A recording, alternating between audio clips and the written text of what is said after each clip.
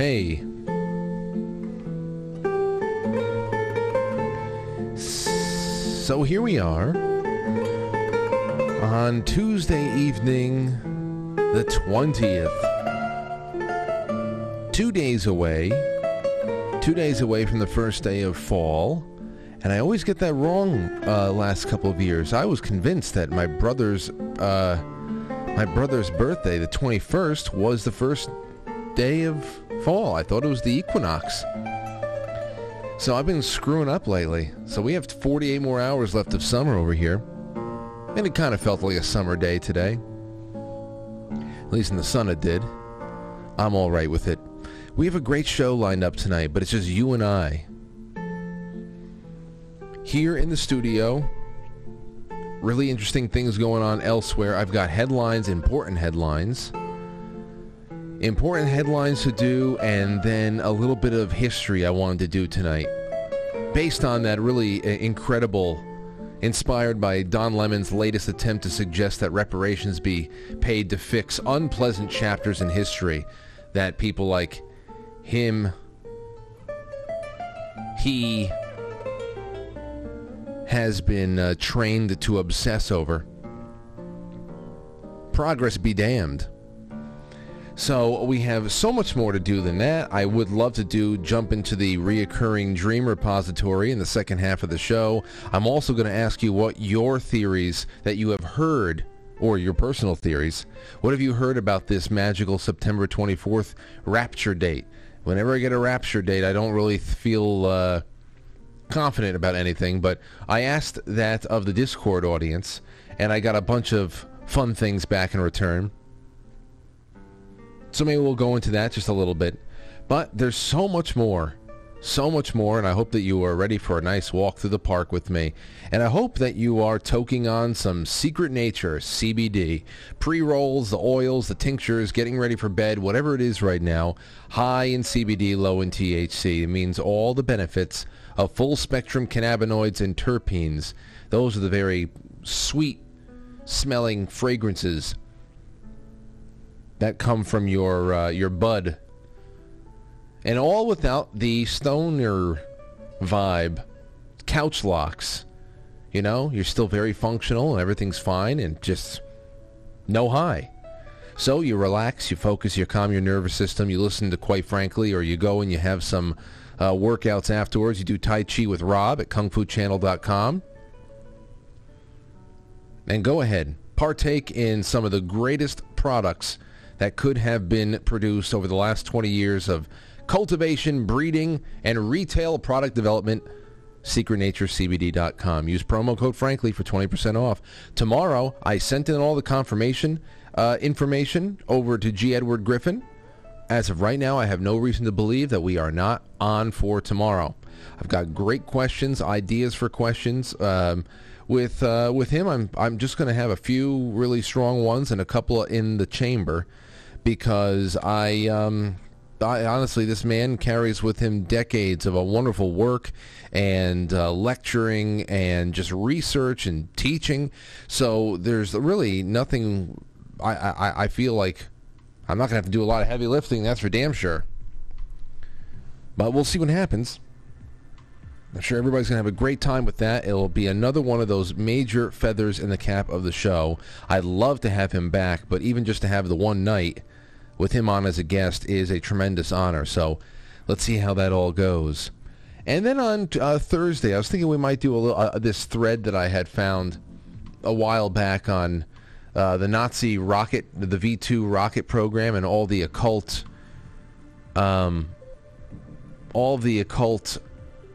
ritual aspects behind the bombing of London and all that.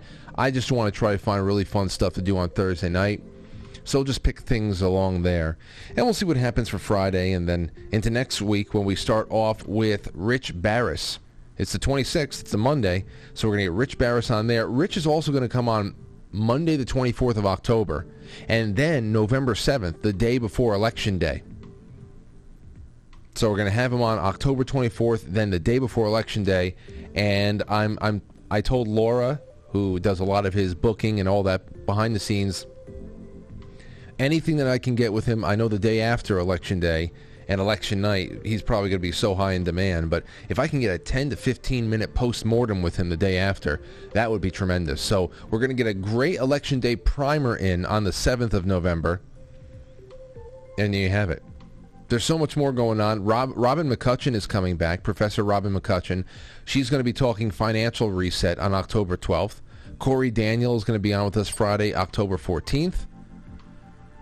The Saturday night show here in the studio in October is going to be on the 15th.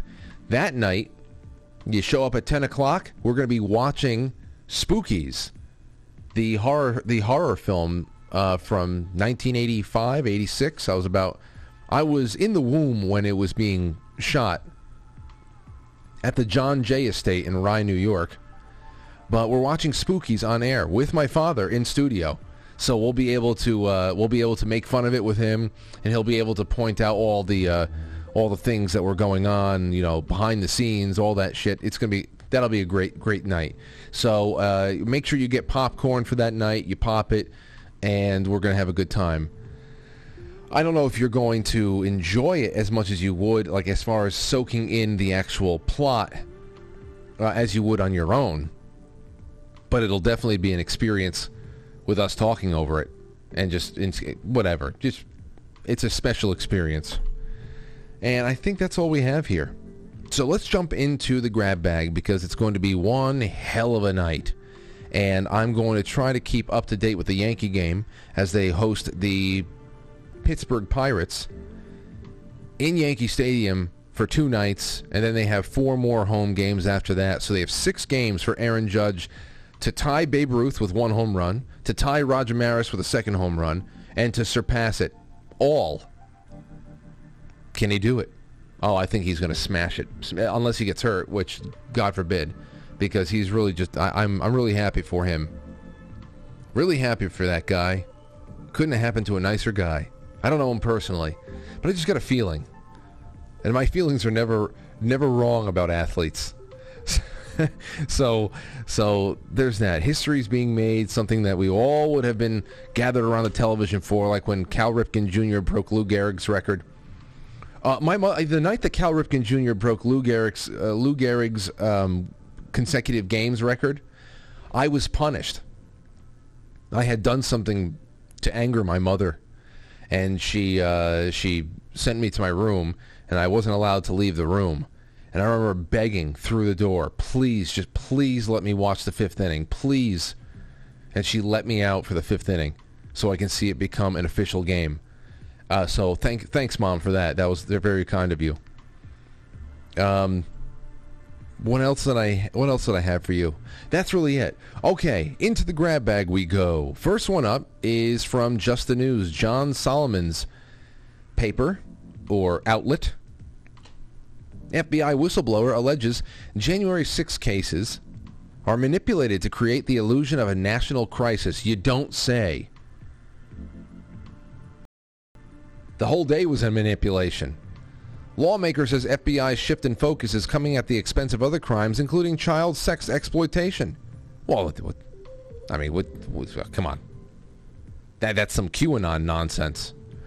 The top Republican on the House Judiciary Committee said Monday a whistleblower has come forward detailing how the FBI is manipulating cases related to January 6th Capitol riot to create the illusion that domestic violent extremism is a widespread problem in the United States. Representative Jim Jordan said in a letter to FBI Director Christopher Wray that the manipulative case file practice was being conducted by the Bureau's Washington field office, which was instructing the local FBI offices to open up cases on their books that were in fact simply related to the Capitol breach. Quote, the FBI's case categorization creates the illusion that threats from DVE, domestic violent extremism, are present in jurisdictions across the nation when in reality they all stem from the same related investigation concerning the actions at the Capitol on January 6, Jordan wrote. Such an artificial case categorization scheme allows the FBI leadership to misleadingly point to significant increases in DVE threats nationwide, he added. The activity comes as President Joe Biden and his team try to make the case that supporters of Donald Trump are creating a crisis of extremism in the United States, a case he made in a widely panned speech in Pennsylvania a few weeks ago. Meanwhile, we get this. A man admits to running down and killing an 18-year-old over a political dispute. The 18-year-old was a Republican, self-described Republican, I guess. A North Dakota man is accused of intentionally running over and killing an 18-year-old over a political dispute early on Sunday. Just prior to the hit-and-run attack, the teen had frantically telephoned his mother to say someone was chasing him. Shannon Brandt, 41, called 911 around 2:35 a.m. to report that he had hit a pedestrian with his vehicle in an alleyway in McHenry, North Dakota, according to KVLY-TV. He allegedly told the dispatcher he chased down the teen because he was part of a Republican extremist group and that he was afraid they were coming to get him. This is all because of the FBI, as well as the media and the Democrat Party at large. That's who's responsible for the death, almost as much as the fucking nut job who was driving the car that killed this young boy. So, you want to talk about domestic violent extremism? There you have it. Here is another young boy who will never grow up. The Washington Times reporting on David Hogg, the stick insect, vows to never have children. I don't know how stick insects reproduce. I don't know if it's an asexual thing or what, but this should be interesting. I would much rather own a Porsche, he said. Well, that's because he's still a child. Apparently, the Second Amendment advocates of the 2040s won't have to worry about David Hogg Jr. Well, that's good. Gun control activist David Hogg said, no, because you know what happens? They make statements like this to try to appeal to leftist women, because as crazy as this sounds, this is a mating call. It's like, hey, ladies, you want to live the fast life with me? Yeah, I understand. No, listen, trust me. I totally, support you in your career pursuits, and I'll never get in the way. Let's just have some fun, ride around my Porsche. How he's going to get it, I don't know. His little pillow venture didn't work out too well, and he has no real skills, no life skills. He's not even a good speaker. He's fucking full of cringe. I guess he has the military intelligence dad or whatever the hell he was, so there's that aspect here. So, I guess somebody will gift him a Porsche at some point, put him on a payroll somewhere. I don't know, but he's a worthless piece of shit. Is he old enough for me to say that about him now? We couldn't say that back in the day because he was still in high school. Can I call him a worthless piece of shit yet? In a lengthy thread, the liberal activist said children are luxury goods, affordable only by the few. The new boats, he called them. What? Yes, kids are nice, but most can't afford them, so it's nice to have friends with one, but not have one yourself. Pets are the affordable version of kids today for millennials and Gen Z. No, sir. No, sir. That's not how it works. But then again, this is a child speaking. This is how leftist toadstools also signal for mates. It's a mating call, which is weird enough. A sterile mating call, but still. And, he never wants to have kids. Because he's all the kid he needs. So, what else did he say here? Like me, I'm never planning on having kids. I would much rather own a Porsche. Okay. Besides a belief that children are unaffordable and preference of doesn't this guy sound like someone who cherishes children's lives? But he wants to stop them coming into the world, obviously. I'm sure he'll get into that later on in the article. Besides a belief that children are unaffordable and a preference for German sports cars, Mr. Hogg said he will remain childless as an ideological statement. That's all it is. But I'll tell you when the ideological statement goes away, when you realize that you're getting lonelier and lonelier. And I know, and that's why I feel bad for some people that want the family, they want the children. It just never panned out for them. But then you have everybody else who just, from the get-go, throw it all away. But there'll be a turnaround. There'll be a turn, because he's still a child. Still a child. Said something like, I don't want to have I saw a tweet where he said, to pay for a child, they're very expensive, then they grow up to hate you, and you have to put them through college. So, I mean, that's still a child holding on to teenage angst. There comes a time where all that goes away, thank God. He's still not past that. So, he said, it's also a big reason I will never have kids in the U.S. I refuse to raise kids in a country that values fucking guns over children's lives. Yes, so you're going to rook yourself of that. I know it's far too many parents who have had their kids killed by gun violence. No one should ever feel that kind of pain, ever. So you rook yourself of the joy of parenthood because of this obscene thought that, well, if I have a child, they're just going to get killed by a gunman somewhere. So this is like I said, this is a person that doesn't have their faculties. They're still young and stupid, but I think also just stunted. Who knows? They say every saint has a past, every sinner has a future. I don't try to completely throw people out, especially when they're this young. Anything can turn around. But, it's going to be very, very hard to break out of this when this is the only prospect you have in a professional sense. If you think that he's ever going to let go, his ego is ever going to let go of the Twitter account and the subscribers and being in the public eye and all that stuff, that's something that is always replacing things like higher powers and belief in something bigger than our short, very limited time here. He's addicted. He's addicted to social media and the rush that he's had over the last few years. So who knows? Maybe he'll turn around, but I don't think so. I think too much of his identity at this point is rooted in this. Okay, well, and also I'm pretty sure that one needs to first be able to produce sperm in order to father a child. So they might have a problem there. Here is a little bit from Russia. Last one, and then we're going into the show here with a couple of big headlines to lead off the show before we get into Don Lemon. From Sputnik. This is a pretty, as you would imagine, underreported and suppressed story here in the U.S., and I like checking in on it every once in a while. Russia presents evidence of U.S.-Ukraine-based military biological activity to Geneva Convention yesterday. Moscow earlier presented evidence that the Russian military found in Ukrainian biolaboratories seized during the special military operation in the neighboring country. The documents suggest that these labs, funded by Washington, were working on dangerous pathogens. The Russian Defense Ministry has presented evidence of U.S. military biological activity in Ukraine to member states of the Biological Weapons Convention in Geneva. Head of the Radiation, Chemical, and Biological Defense in Russia of the Russian Armed Forces, Lieutenant General Igor Kirilov, said.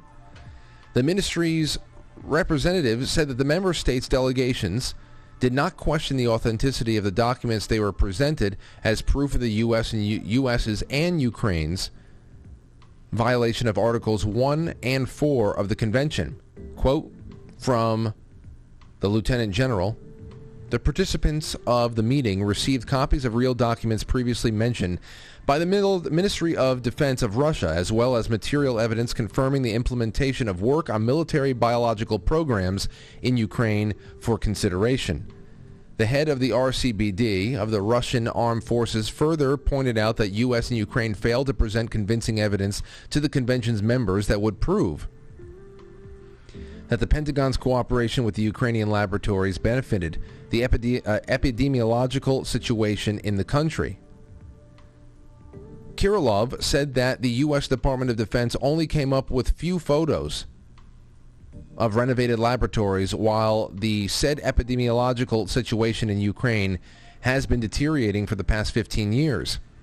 The Russian Defense Ministry's representative further stated that the U.S. admitted the fact that Ukraine exported biological pathogens and materials, as well as engaging in ethically questionable experiments, namely on the military and socially vulnerable groups of the Ukrainian population, such as psychiatric ward patients.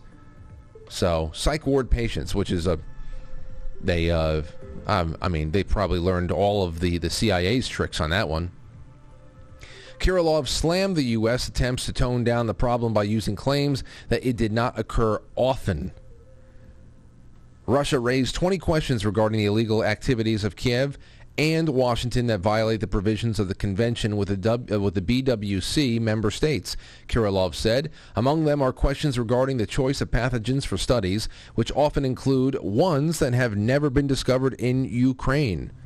The ministry's representative also reiterated Russia's previous statements regarding Ukraine seeking to procure drones from Turkey fit to disperse aerosols. Oh, really? The Turkish defense company refused to deliver the UAVs, which could have been used to spread harmful and potentially deadly pathogens.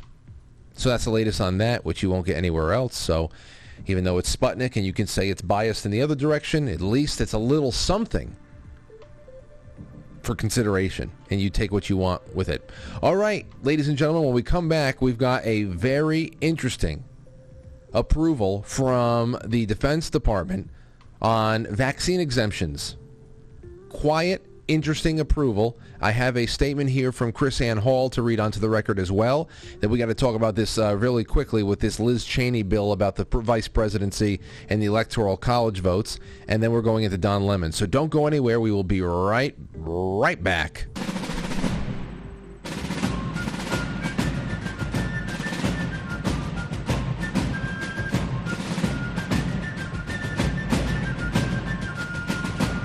You let one ant stand up to us, then they all might stand up. Those puny little ants outnumber us 100 to 1. And if they ever figure that out, there goes our way of life. It's not about food. It's about keeping those ants in line. That's why we're going back. Does anybody else want to stay? Let's ride!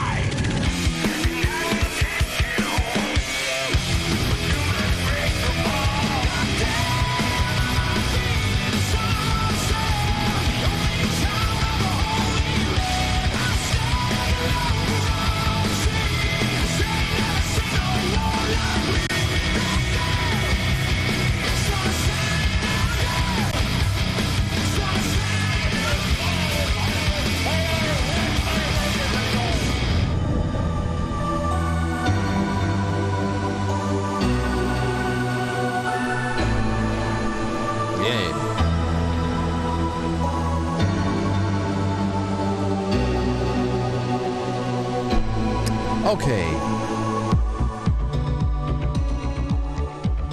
So.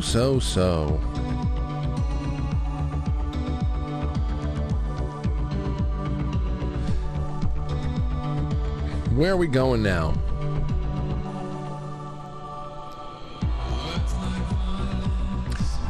Ladies and gentlemen, welcome to the show. It is, quite frankly, it's Tuesday night. It's the 20th of September. And just remember, if you want to contribute to the show, if you want to put some thoughts on the record, and if you want to just contribute to the overhead and become a sponsor for the evening, then you can go to quitefranklysuperchat.com. There are plenty of platforms out there that you may be watching live on that have native super chats built into it. I know there's the tips on Rockfin, there's the Rumble rants on Rumble. Of course, there are the ever vital gold pills on Foxhole, which is embedded on quitefrankly.tv. But other than that, I just wanted to also say that there's a universal super chat that I set up on quitefranklysuperchat.com. Wherever you are, it's there for you. Okay. So with that being said, let's just jump right into the other big news of the day, and this is pretty interesting, if you ask me. First one up, Army, and this is what Chris Ann Hall said was probably going to happen. That's why I was happy I got to talk to her about this really briefly on the phone today. And then she texted over a couple of statements I can read. Headline, Army quietly approves COVID vaccine exemptions after DOD IG memo goes public. This is from trmlx.com. I received a message. It's from the writer's name is Chief. I received a message from a friend on September 16th who told me, quote, every day I check MedPros. Today I discovered a 1-year AT exemption for the jab. With that message, he sent the screenshot of MedPros. This is a picture showing that he has an exemption for COVID-19 vaccine until September 12, 2023. To understand the significance of this, you need to know two things. First, for a whole year, the Army hasn't granted any exemptions or accommodations for anyone other than a few soldiers who were already getting out of the service.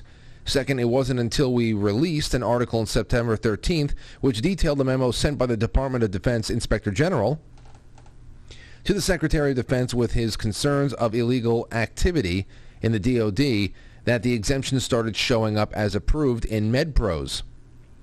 Thinking this might be a fluke, I asked other soldiers to check their MedPros and send me screenshots if they had approved exemptions. Sure enough, MedPros was populated all over the force with exemptions showing random dates. August 23rd, August 16, 2023, August 29th, 2023. 1 year at a time, all types of stuff here. After an entire year of either ignoring or flat out denying religious accommodations, the Army suddenly started approving them en masse. However, no one was notified.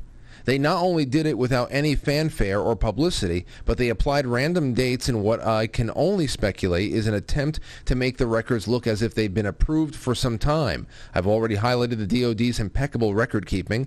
However, in their hurried state to approve exemptions on soldiers' records, they botched the coding. The exception column has an admin temporary, AT, but the expiration date column has a 2023 for the year of expiration in many of the exemptions. The issue is that the AT exemptions can only be 90 days by regulation. A copy of the regulations pertaining to admin exemption codes. Once again, the Army DOD has been caught breaking the law, fumbling to make it look like they didn't break the law, and having succeeded in making themselves look more culpable than when they started. It shouldn't surprise anyone that we did nothing in Afghanistan for 20 years with the leadership we have running the show. And that's what Chris Ann Hall sent me. Now, she said this. Frank, the Army is now quietly approving religious exemptions and not telling one. This will have two consequences. Number one, commanders who continue to move forward with adverse consequences for religious exemptions requests will be engaging in military misconduct. And number two, commanders who continue to move forward with adverse consequences for religious exemptions requests will take the full brunt of legal consequences personally and individually. This is the exact setup I predicted a year ago. My question, once again, I guess the question has an answer, but I'm just wondering exactly where this all leads. And I have been wondering is the window of time for wrongful termination. I'd have to imagine for civilian and for military. I mean, the military is just as much a career for people as anything else these days, and has been for a long time. So, for this to be getting done almost retroactively is obviously pretty desperate because, I mean, the whole damn thing has been so public. So that's just something that I want to put on out there and make sure that everybody knows has been happening. With that being said, I want to move over to Liz Cheney. And you guys know I don't like Liz Cheney. I don't like her very much. I hate her family. But here is a headline from Fox that I'm taking a little bit of an exception with. Cheney-backed election reform bill strips vice president of all authority when counting presidential votes. Now, immediately, headlines like this have been getting around, and people are saying, oh my gosh, well, if they're trying to strip the vice president of all of their authority, then obviously Mike Pence did have the power to do something during January 6th and the challenging that was going on January 6th. That was disrupted by everything that was going on outside that was being voluntarily let inside. The bill is an attempt to close down the opportunity for any party or presidential candidate to create uncertainty about the results of the election. Then you get in there and you start realizing what this is all about. And it's a bill to clarify. To clarify. That's what they say. And that's what it is. Let's see here. To investigate January that spent the last year, blah, blah, blah.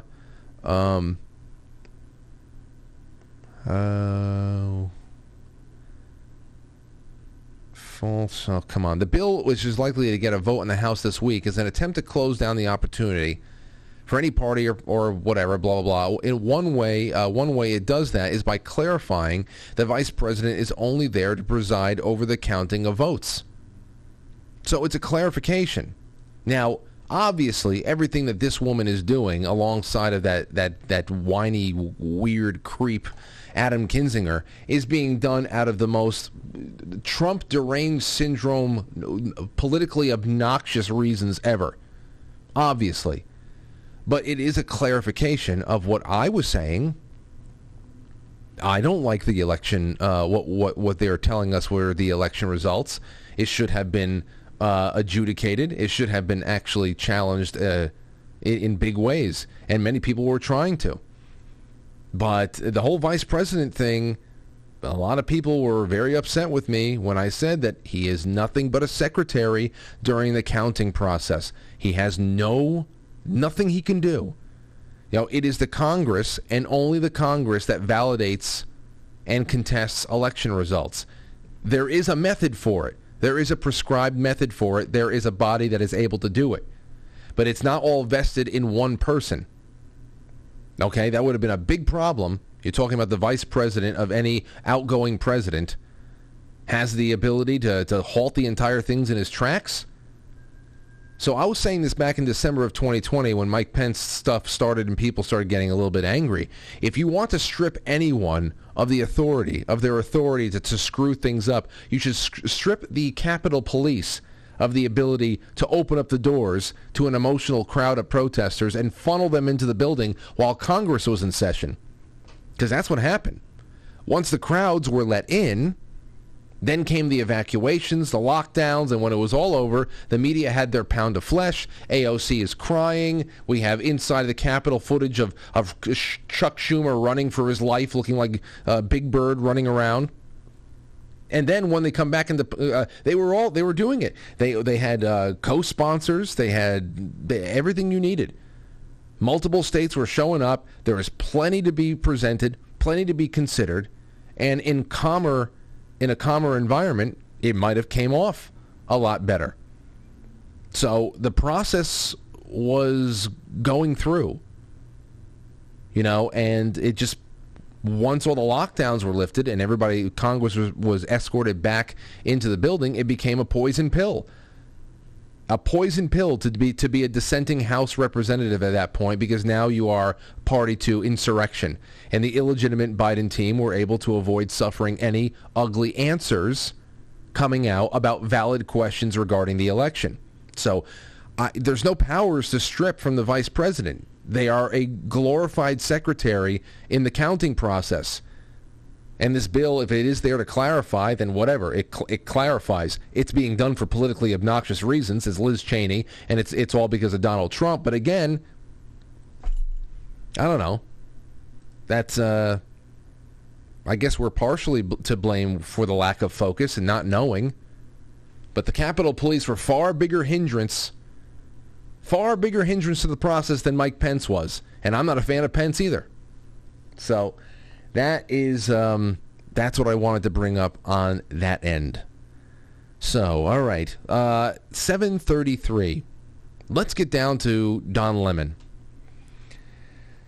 Now, Don Lemon was on with some kind of a a woman who was speaking, a commentator on the royal family. She is English herself. I don't know her name, but the exchange, which is about 2 minutes long, got a lot of people, kind of like, oh, snap. He tries to bring up reparations. Of course, the other thing that has been going on now, because there is this handing down of power from the Queen to now King Charles III, is that King Charles inherits all of the royal family's treasures, which is countless billions, probably. Countless billions. And Prince William takes over his father's estate that is worth at least $1 billion. And people are saying, well, this is just not right. It's not right. Everybody else in the UK has a 40% inheritance tax or something like that I read. And very conveniently, the royal family made sure that an exemption was written in for them. Now, I don't think that that should be leveled out, and they should have an exemption. They should have the exemption lifted. I don't think the inheritance tax should be there for anyone. I don't care how much money you have, but for anybody out there like me who is comfortable with going out and earning as much as they can and leaving something behind for their family, regardless of how much more someone else makes, that's the only thing that matters to me in my life. I don't care what the person next to me is making. The inheritance tax is one of the most. It's almost. It's not as. It's probably the worst thing ever, as far as all the taxes. A not so distant second in the United States is the self-employment tax, which should be an independence tax. How dare you do this yourself? Anyway, he has the gall, not so much the gall, this is just who he is, this is how he's been trained his whole life, to talk about reparations that should be paid on account of the empire being the empire. Here you go, listen to this. Well, this is coming when, there's all of this wealth, and you hear about it, comes as England is facing rising costs of living, a living crisis, austerity budget cuts, and so on. And then you have those who are asking for reparations for colonialism, and they're wondering, $100 billion, $24 billion here and there, $500 million there. Some people want to be paid back, and members of the public are wondering, why are we suffering when you are, you have all of this vast wealth? Those are legitimate concerns. Well, I think you're right about reparations in terms of if people want it, though, what they need to do is you always need to go back to the beginning of a supply chain. Where was the beginning of the supply chain? That was in Africa, and across the entire world, when the slavery was taking place, which was the first nation in the world that abolished slavery? The first nation in the world to abolish it. It was started by William Wilberforce, was the British. In Great Britain, they abolished slavery. 2,000 naval men died on the high seas trying to stop slavery. Why? Because the African kings were rounding up their own people. They had them on cages waiting in the beaches. No one was running into Africa to get them. And I think you're totally right. If reparations need to be paid, we need to go right back to the beginning of that supply chain and say who was rounding up their own people and having them handcuffed in cages. Absolutely. That's where they should start. And maybe, I don't know, the descendants of those families where they died in the high seas trying to stop the slavery, that those families should receive something too, I think, at the same time. It's an interesting discussion, Hillary. Thank you. Now, Don Lemon has been aging rapidly. I don't know. He looks lighter, like at least 15 or 20 pounds lighter. I don't know what's going on. If he's starving himself, if he has some kind of an allergy, a food allergy, who knows what's really going on with this guy? But my word, he's sitting there. If you are not watching this on. If you're not watching this on whatchamacall, on the live stream or on a video version of the show right now, he's sitting there just with a blank face, not necessarily pissed off that she's taking it to him in this direction. It's just really just deer in headlights. It's really deer in headlights. Maybe it's because of just how deadpan and steamrollery she was in her delivery, but he just did not. For him to say that's an interesting question to be had, to see whether or not African tribes are liable for reparations for the lives lost of British soldiers trying to end slavery. Tremendous job, really, tremendous job on her part. And I have a lot to say on this. Obviously, deer in headlights. He looks like he. I don't know. I hope he's in good health.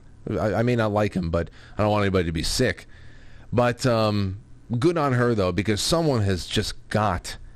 They have just got to put these race baiters in their place from time to time. It just has to be... Never wasting an opportunity to make everything a grievance that can only be cured with cash. Can only be cured with cash. That's the only... It's incredible that that's the only cure for everything. Now, I'm not going to sit here and absolve the British Empire of any evils it perpetrated, just like I don't really feel the need to celebrate any of the objective good that it has done along the way as well. But when it comes to colonialism and conquered lands especially, I mean, many times it's just a matter of you lost a war, deal with it. You went up against a superior foe, deal with it. I mean, we're being conquered right now. I don't believe by a superior foe, maybe technologically, because we're being conquered psychologically and chemically right now. So perhaps it's superior in a technological sense, but they don't have the numbers. They don't have. It's just different. Now, can you imagine what state of the world, and as bad as the world is right now, though you can find plenty of good, I'm sure. But can you imagine the state of the world would be in right now if all at once every tribe, every nation, every former nation started demanding to be paid by its conquering tribe or enemy state for the injustice of being conquered? Can you just imagine what kind of ridiculousness? It's a ridiculous exercise. But the point in this case, because that's not going on all over the world, most parts of the world that aren't the West, the altruistically suicidal West, most other parts of the world are just getting on with it. Good, bad, or ugly, they're just getting on with it. But the point in this case in particular with Don Lemon and everything that he represents is once again an example of this obsessive and purposeful imbalance in historical perspective, okay, which has become a major weapon in the global war in which we find ourselves. This obsessively imbalanced view of history. Now, I am sick of these worthless 21st century losers who think themselves educated and brave because they're obsessed with monetizing the grievances of people from hundreds of years ago. I'm sick of it. I'm sure many of you are as well. It has no weight. It bears no teeth. It is just fucking pathetic. And I'm not even necessarily totally opposed to the idea of restitution in some cases as well. For example, I think much of the Middle East and Africa has a major grievance just over the last 20 years alone. Generations of children, men, family, entire wedding parties killed, artifacts and resources looted, countries destroyed. Over what? Over lies? Over lies. Just like I think that, and I don't think that you and I should be paying. No. And in fact, I do believe that Americans and Europeans have a part of that gripe as well. I just don't think that you and I or Europe should be paying, even though it were bombs and planes with flags that we hold dear, spray painted on the tails of all those planes and those unmanned drones and all that stuff.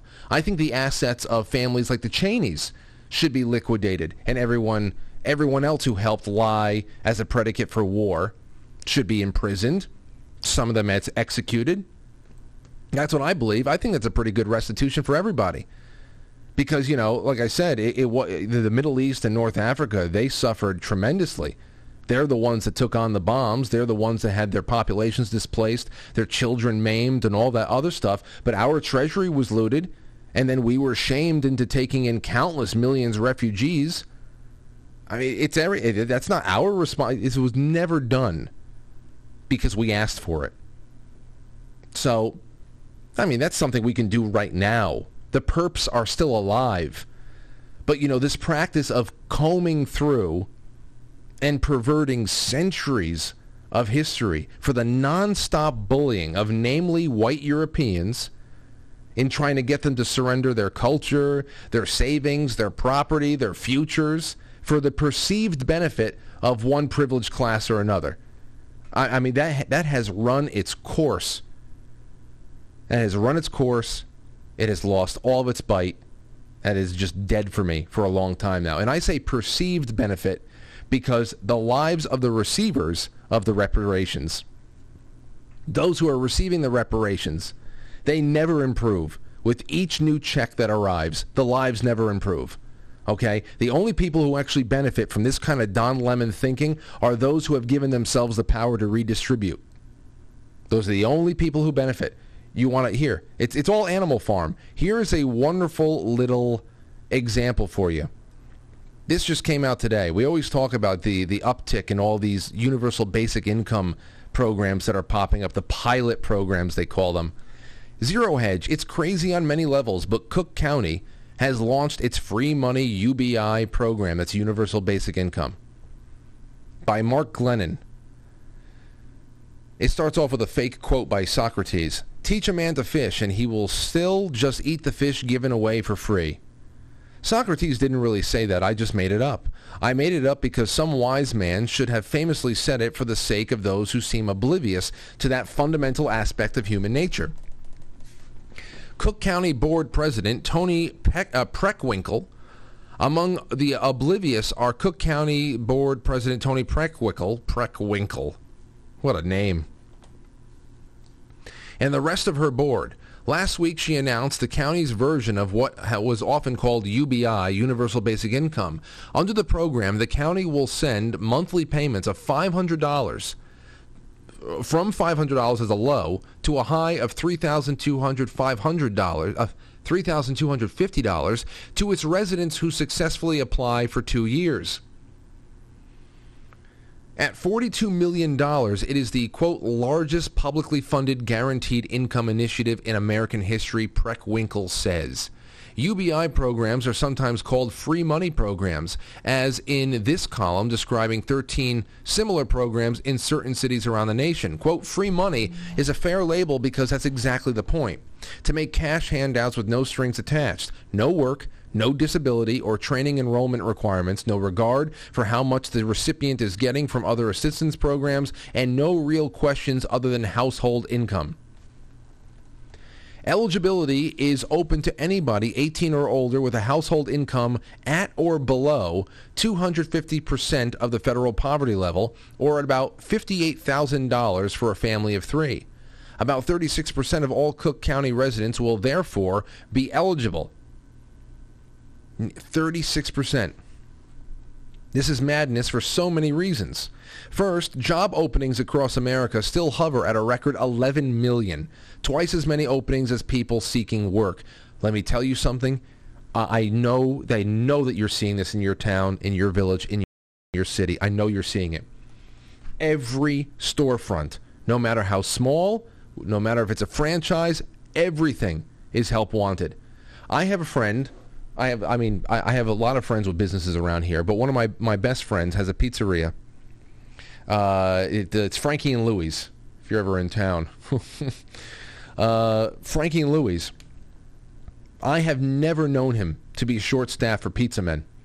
He has no pizza men. None. It used to be he'll put out a Facebook post on their local business page saying, "Hey, we got an opening for a pizza man, a dough thrower," and they would have to fight people off who are looking for a job or looking for some complimentary income, whatever the hell it was. Ever since COVID, there is nothing. There's nothing. I actually feel really good for him, even though it's a sign of how bad the labor market is. The job market's fine. The laborers are worthless at this point. They've been convinced to be worthless. And he told me, because a few people told me last week that the pizzeria was closed. So I got in touch with him. I said, "Hey, what's going on? I heard that you guys are closed. You fumigating or something?" Just making a joke. He said, "No, actually, it's just we scheduled a week off." Everybody was at a breaking point. He has a co-owner, and they both have not had a day off in months, many months. And everybody's just, there's no replacements for anybody because there's no one willing to work. So it got to the point where they actually had to close their doors for a week so everybody can just breathe, clear their head, and maybe come back with some pep in their step. It's 100%, this is all over the place. It has to be going on where you are too. Take the damn jobs should be expressed public policy, not free money except for those who cannot work. With no work incentive whatever, Cook County's program breeds government dependency in its purest form. This is what reparations is. Second, the $42 million to fund the program comes from the ARP, the American Rescue Plan, passed last year. Federal money supposedly for pandemic relief. Well, this is all the pandemic really trained people to do, to get out of the workflow they were in 2019 when everybody was making money. Where's the federal oversight on that money? Where is there any tie between COVID and eligibility for the program? And since President Biden just said on national television that the pandemic is over, why is federal pandemic assistance in this form to continue for another 2 years? Third, the program is labeled as just a pilot. It's called the Promise Guaranteed Income Pilot, but Preckwinkle talks out of both sides of her mouth on that. Here's a quote from Preckwinkle. Our promise to Cook County residents is to make this program permanent in the years to come. The name of our pilot is chosen purposefully, Preckwinkle said, because the word promise reflects an understanding of broken promises of the past, an intention to right those wrongs today and into the future. This is reparations. What's the broken promises of the past and righting wrongs through COVID money? What wrong is COVID money going to make for people? Right. You see what's going on? All right under our noses. Yeah, I mean, it's not even hidden. Where will the money to fund? And if you think any county, any town, any city that is rolling out pilot programs of giving away free money, they are lying, manipulative bastards. And they're all working for the same people. They're all working for the same people. The DAs, they're all working for the same people. Their campaigns were funded by the same people. They are grooming an entire nation for servitude and for laziness and for nothing but complete compliance, because nothing they can produce on their own will be able to be as fulfilling as doing nothing and getting everything you need handed to you. This is just something that comes along with the wiring of our species. They know how we work. They don't have that life for themselves. The ruling class, that's not the life they want for themselves. They actually want to live. They want to live a life. Okay? They want to live a life. They're telling us that feeding from the trough in the pig pen is life that we should all want. A dignified life, rolling around in the shit with each other. Anyway, like I was saying, any pilot program is just part of the manipulation and selling this and making it that, okay, well, they already got a taste of the heroin, now they need it constantly. And then you put them on the drip, and that's it. You put them on the morphine drip, and they're there forever. Because what are you trying to figure out with a pilot program? Does a person who had $500 less the month before you gave them $500 more for doing nothing, did their lot in life improve in any objective way? Is there any metric that you can collect on whether or not that person's life has improved if you just give them $500 to $3,200 extra month by month? Are you telling me that there's going to be anybody that says, this was really bad? I feel myself getting lazier. And I don't think that we should be continuing this program. Oh, we got some negative feedback. We're stopping the pilot. We're stopping the pilot program. Can you imagine that? Saying, oh, it's just a test. It's just a test to see if we have any positive responses from people who do nothing and get thousands of dollars.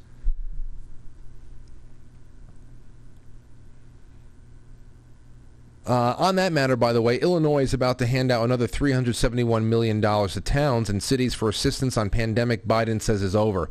That money, too, came from the federal government though the Pritzker administration is taking credit for it. Quote, under Governor Pritzker's leadership, Illinois has leveraged all opportunities to support our communities and accelerate a strong economic recovery, which is, of course, nonsense. And finally, the program will be surely subject to abuse. The entire program is an abuse.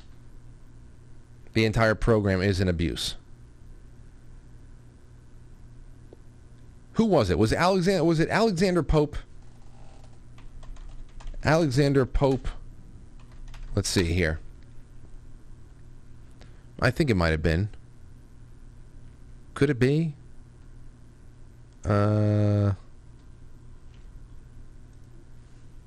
Voting. Let's see. Could it be? Here he is.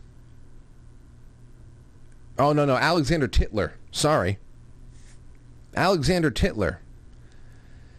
A democracy cannot exist as a permanent form of government, and that's, of course, what they always keep talking about, democracy, where 51 dominates 49.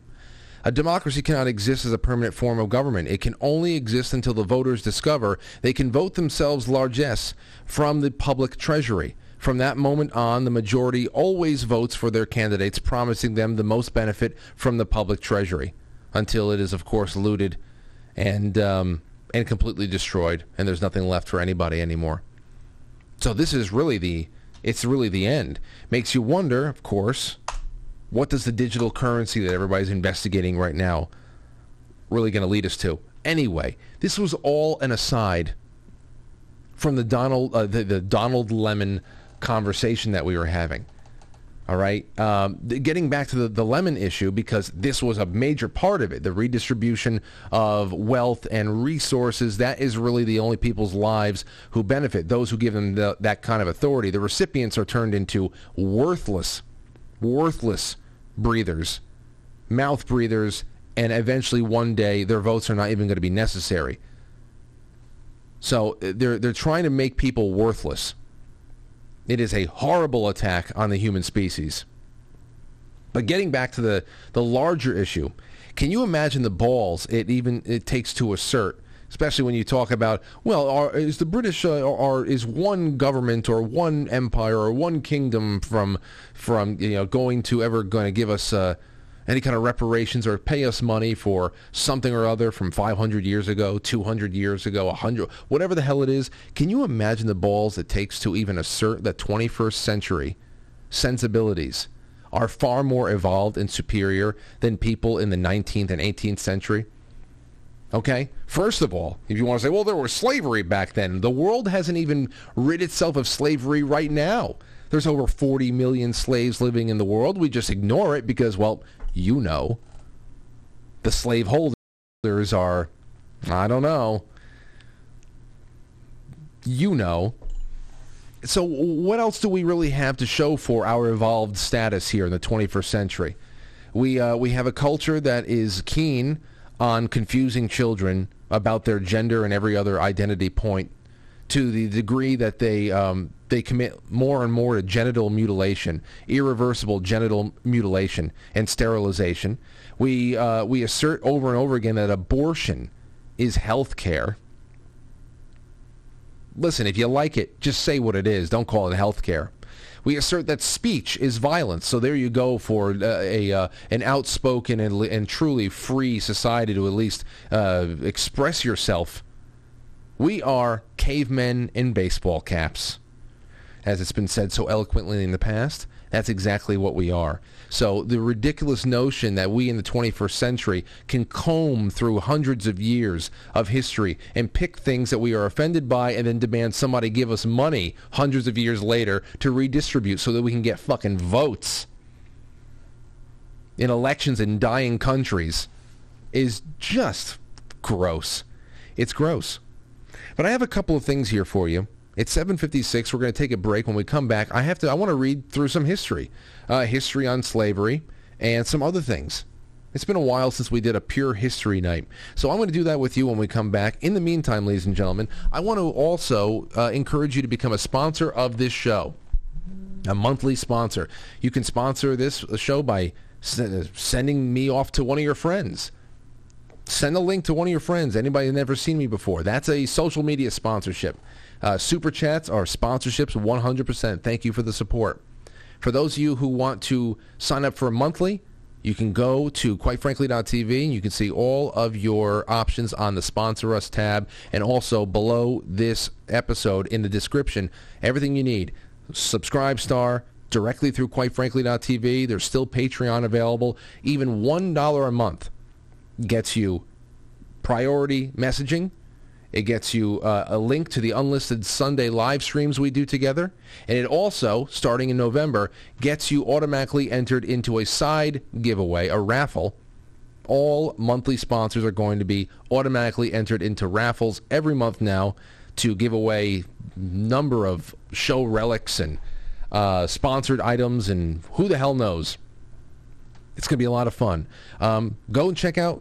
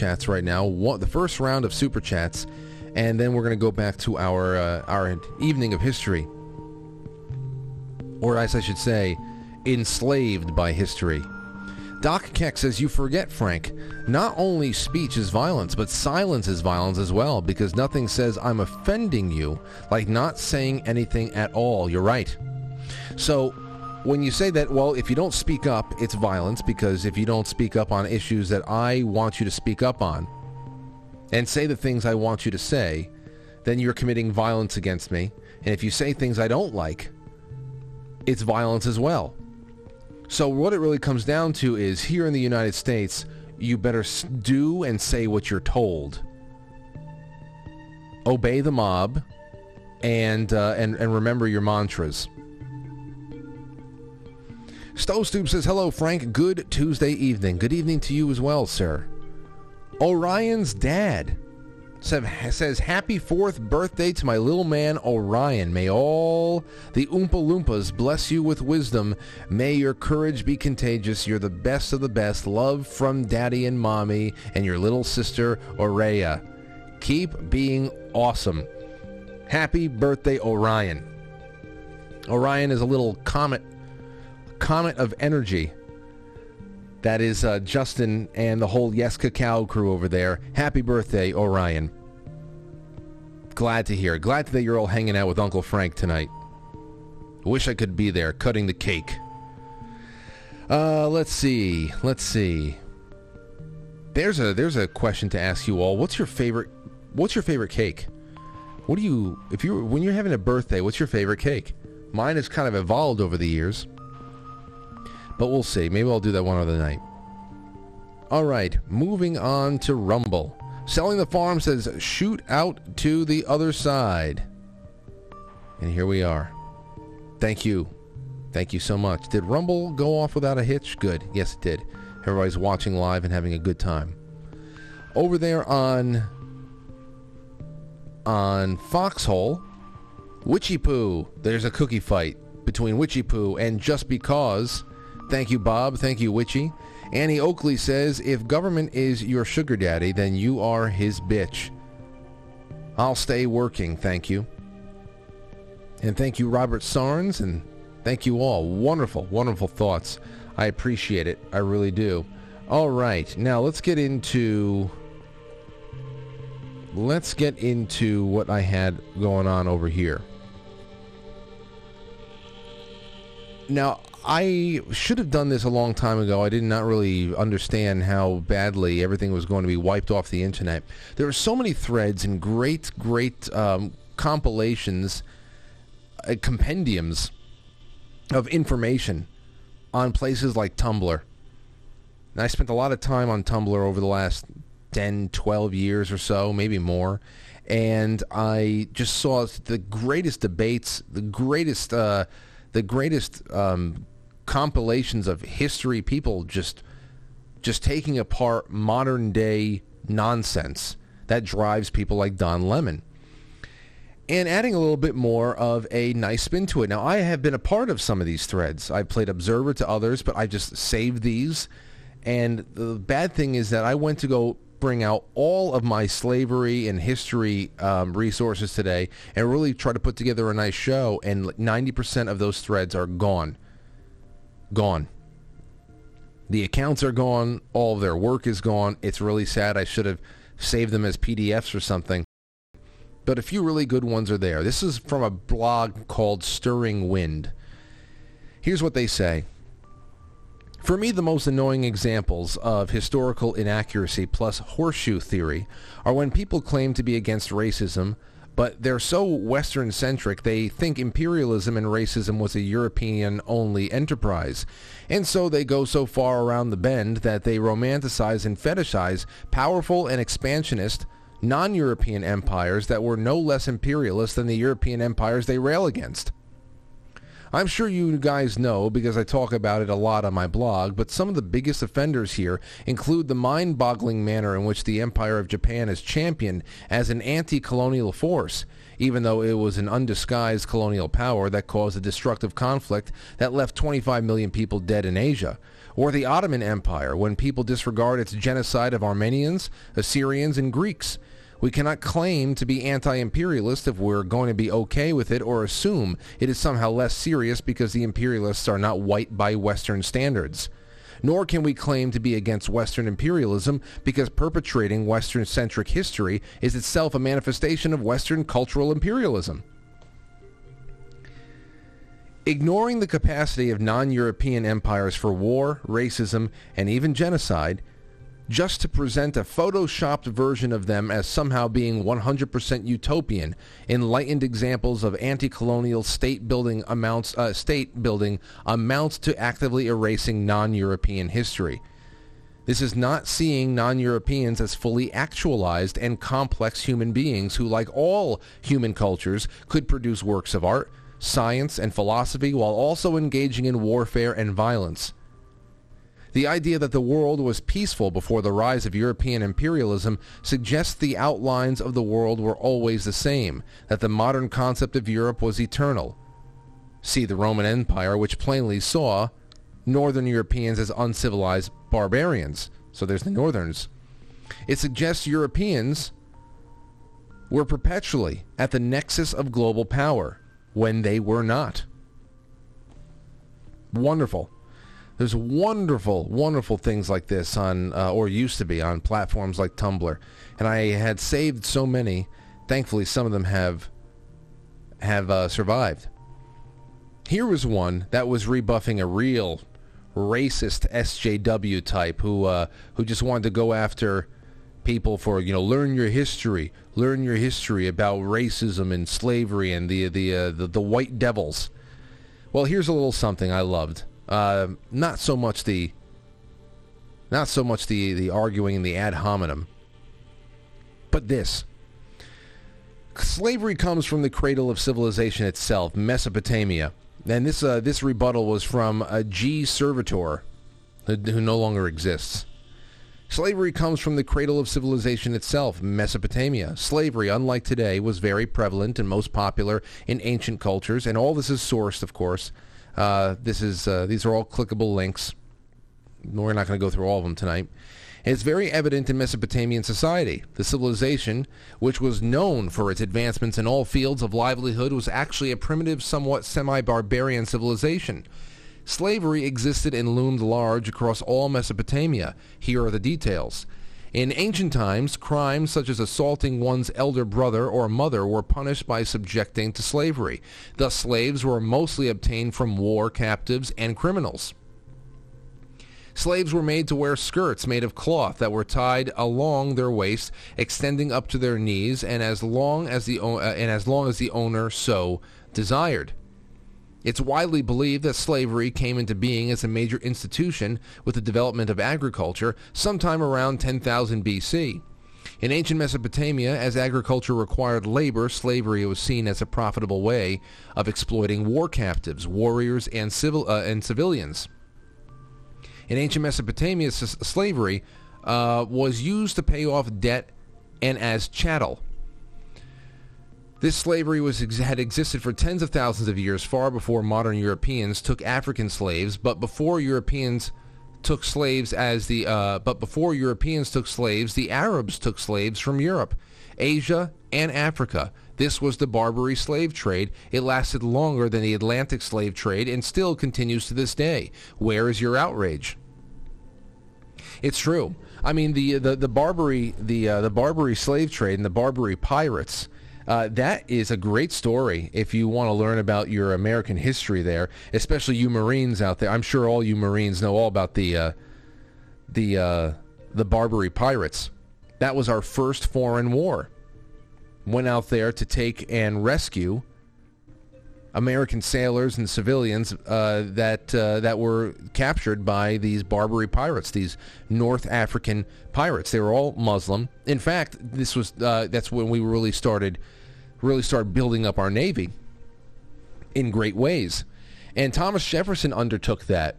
He undertook that. Like a lot of people talk about Thomas Jefferson's Quran because he was such a learned man, and he was a learned man. But I think it's interesting that everybody overlooks the fact that Thomas Jefferson's Quran was mostly opposition research. Okay, wanting to know, just what their war tactics were dictated by, because war and conquest is baked into Islam, and he wanted to know all about it. You should really look into that. You know who did a good one? What's his name? Brian Kilmeade. Kilmeade. He did a really good one. Thomas Jefferson and the Barbary Pirates or something like that. He had a good one there. I have a couple of Kilmeade's books. Really easy reads. Let's see. Europeans ended slavery in the West, yet you are still whining. Bonus fact. Over the course of about 1,000 years, only 10,000 slaves were traded throughout all of North Africa and the Mediterranean. Europeans traded 12 million plus African slaves in 1/10 of that time. Here's another bonus fact for you. The Barbary slave trade enslaved 1.25 million Europeans. These numbers do not include the Europeans, which were enslaved by Morocco and other raiders and traders of the Mediterranean Sea coast, which is estimated 4 times higher. 700 Americans were also made slaves, along with millions of Asians, Africans, Middle Easterners. The time frame for this for the Europeans was from about 1450 A.D. to 1812. That is 362 years. The Arab, Muslim, Barbary slave trade continues to this day, with an estimated 30 million still in slavery in the Middle East and in Africa. Where is your outrage? You are outraged that Europeans enslaved Africans because you harbor a racial hatred toward Europeans. So, you are a racist. Chattel slavery, in case you didn't know, was introduced when a black man won life ownership over his slaves in the U.S. His name was Antonio the Negro. It was his real name. His name, we did this on the show many times before, Anthony Johnson. Antonio the Negro. Anthony Johnson, he changed his name to. He was brought to the colony in 1621. At this time, English colonial law did not define racial slavery. It was all indentured servitude. The census called him not a slave, but a servant. Later, Antonio changed his name to Anthony Johnson, married an African-American servant named Mary, and they had 4 children. Mary and Anthony also became free, and he soon owned land and cattle, and even indentured servants of his own. I believe black and white indentured servants. In fact, ladies and gentlemen, did you know that at the time that the war between the states broke out, around 1860, 1861, about 30,000 slaves were owned by black slave owners? You know, it's just if you want perspective, you know, when the washing machine is balanced and it goes into spin cycle, it doesn't bounce across the floor and knock all over the place and destroy the whole room. And that's the whole point of being able to look at history balanced. You get the good, you get the bad, you get the ugly, but you don't get enough. You usually don't get enough to send your life into a fucking tailspin like people like Don Lemon have to live with all the time. Let's see here. He was brought to the colony, there you go, an indentured service of his own. In 1651, he owned 250 acres, and the services of 5 indentured servants, 4 were white and 1 were black. In 1653, John Casser, a black indentured servant whose contract Johnson appeared to have bought in the early 1640s, approached Captain Goldsmith, claiming his indenture had expired 7 years earlier and that he was being held illegally by Johnson. A neighbor, Robert Parker, intervened and persuaded Johnson to free Casser. Parker offered Casser work, and he signed a term of indenture to the planter. Johnson sued Parker in a Northampton court in 1654 for the return of Casser. The court initially found favor of Parker, but Johnson appealed, and in 1655, the court reversed its ruling, finding that Anthony Johnson still owned John Casser.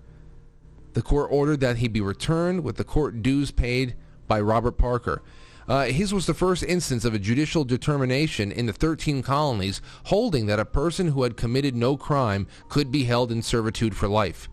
Before this instance, I should say, chattel slavery was not practiced in North America. The type of slavery practice was the barter or servant slavery you mentioned, because people could earn their freedom and be acknowledged as free Englishmen and could own land and slaves of their own. So that was a big part of the reason why I stayed on Tumblr. Those great things, which conversations like that had popped up on this show many times before. So it's very hard to stay mad at things, you know. And I have some more. I have some more here if you want to do some more history with me. I have some more from my old notes. So, let's see. Oh, and if you want to learn something else too, something really interesting, study the timelines to abolition. I think Wikipedia even has some good timelines there. But there's some really great stuff that's in Thomas DiLorenzo's books when he was talking about how the Western world was getting rid of chattel slavery in the 19th century, more and more. It obviously wasn't happening in Africa and Asia, but how the Western world was getting rid of it, and mostly nonviolent. Strangely, the United States was the only instance in which over 1 million souls were lost during the war between the states, but we're not going to crack that can of worms open tonight. So you should check it out, because there's really great efforts between like the 14th century to the 19th centuries to slow down slave trades, get rid of it, and to emancipate people. So you should check it out. Here's another exchange that I really loved. It has to do with the Founding Fathers. Anonymous told ASD as Derathos. Anonymous told as Derathos, fuck the Founding Fathers and their decrepit piece of paper, the Constitution. This is really what is living behind the left, the eyes of the left. Most of them own slaves. Why should I give a shit about the opinion of some guys who owned slaves? And that's what it's been reduced to for a lot of modern Americans. And here's why I love this rebuttal. Quote, of all the tragic facts of the history of slavery, the most astonishing to an American today is that although slavery was a worldwide institution for thousands of years, nowhere in the world was slavery a controversial issue prior to the 18th century. People of every race and color were enslaved and enslaved others. White people were still being bought and sold as slaves in the Ottoman Empire decades after the American blacks were freed. Everyone hated the idea of being a slave, but few had any qualms about enslaving others. Slavery was just not an issue, not even among intellectuals, much less among political leaders, until the 18th century, and then it was an issue only for Western civilization. Among those who turned against slavery in the 18th century were George Washington, Thomas Jefferson, Patrick Henry, and other American leaders. You can research all the 18th century Africa or Asia or Middle East without finding any comparable rejection of slavery there. But who is singled out for scathing criticism today? American leaders from the 18th century. I have a lot on that. David Barton wrote a book called The Jefferson Lies. The Jefferson Lies. Exposing the myths you've always believed about Thomas Jefferson. You got to go and read that. I have on my Kindle here a little something. We'll get into that in just a little bit. Slavery isn't something, some all-consuming... Those first quotes might have been Thomas Sowell. Might have been. He's made similar points. I don't know. But the OP goes on to continue. Slavery isn't some all-consuming sin that negates everything else of worth about a person, just like any other sin isn't such. Pretending a sin makes a man a demon cuts you out of the human race. Hitler was as human as Gandhi, not as humane as human, and knowing that gives you perspective and keeps you from being a whiny little bitch spewing gibberish. Slavery was imposed on the American colonies by the British king. The northern colonies immediately abolished slavery among themselves after the War for Independence. Those men you brazenly assume were evil slave owners were mostly abolitionists. Thomas Jefferson was banned from freeing his slaves on his death. George Washington managed it because he died sooner. It's true. I have a little something here for you. A couple of little pieces from The Jefferson Lies that I have on my Kindle. You ready for this? While the northern colonies wanted emancipation immediately, and the southern colonies not at all, the middle colonies believed that if emancipation was to occur, it must be gradual and with relocation, which is what Abraham Lincoln, the great savior, was all for. He was all for a practice known as colonization, shipping American blacks out either to the Caribbean or to, Liberia or something. Thus, the middle colonies had colonization rather than abolition societies. There you go, colonization. With some societies also in the South. They saw emancipation for slaves and then offered to transport them back to Africa, from whence so many had originally been stolen. This middle colony approach acknowledged that slavery was wrong, but it also recognized that blacks had greater freedom and opportunity in Africa than in the prejudice-filled middle and southern colonies. These regional dissimilarities required different political tactics in each area. For manumission laws introduced in the North that would never have seen the light of day in the South. Manumission is pretty much paying compensating a slave owner for their slaves for them to be freed, to do away with it. And that's how most of British colonies were getting rid of their slave practices as well, through manumission. Let's see, where are we at? Okay. Therefore, Americans who wanted to change the national culture on slavery had to start at varying levels, depending on the geographic sect in which they lived. Jefferson was acutely aware of these distinct regional differences, as demonstrated in the 1785 exchange with the Reverend Richard Price of England. Price had sided with America during the Revolution and written several pro-American pieces, but one of his pamphlets said, quote, "Because it is recommended, measures for abolishing Negro trade and slavery met with a very cold reception after arriving in South Carolina." So they're wondering how they can do this. Now, we know that Jefferson, under his administration, I think in 1800 or 1801, stopped the slave trade, the trading and importation and exportation of slaves in the United States. That was 32 years before the Brits banned it altogether, so we were already making strides here. Based on the negative reaction it received there, Price was concerned that he had misread American intentions toward liberty. He therefore asked Jefferson whether South Carolina was typical of other states. Jefferson assured Price that South Carolina was definitely not representative of the entire country on the issue of slavery, predicting the three different regional reactions his pamphlet would likely receive.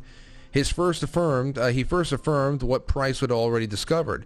Southward of Chesapeake, it will find few readers concurring with the sentiment of the subject of slavery. Having affirmed to Price the hostile reaction his pamphlet would receive in the southern colonies, Jefferson then told him of the other two regions and reactions he might expect. Here it is. And these are all sourced from his letters. From the mouth of the head of the Chesapeake, the bulk of the people will approve it in theory, and it will find a respectable minority ready to adopt it in practice. Northward of the Chesapeake, you may find here and there an opponent to your doctrine, as you might find here or there a robber or a murderer, but in no great number. In that part of America, there being but few slaves, they can easily disencumber themselves of them, and emancipation is put into such a train that in a few years there'll be no slave northward of Maryland. And if you go further into American history, you realize, because so much more of what was going on, the practices of, or the establishment of most northern colonies were by people who were coming here to practice their religion freely and to establish something for themselves, and it wasn't so much agricultural and business. I mean, much of what was established in the South was established by large corporations and those who were out there trying to make a buck. So it was a little bit different. I think a lot more of the religious sentiments up top were shining through in the abolition movements as a not to say that the South was devoid of faith, but there was just a little bit more dependency on the moment. From the mouth head, so that's what they say. Now here's a little bit more.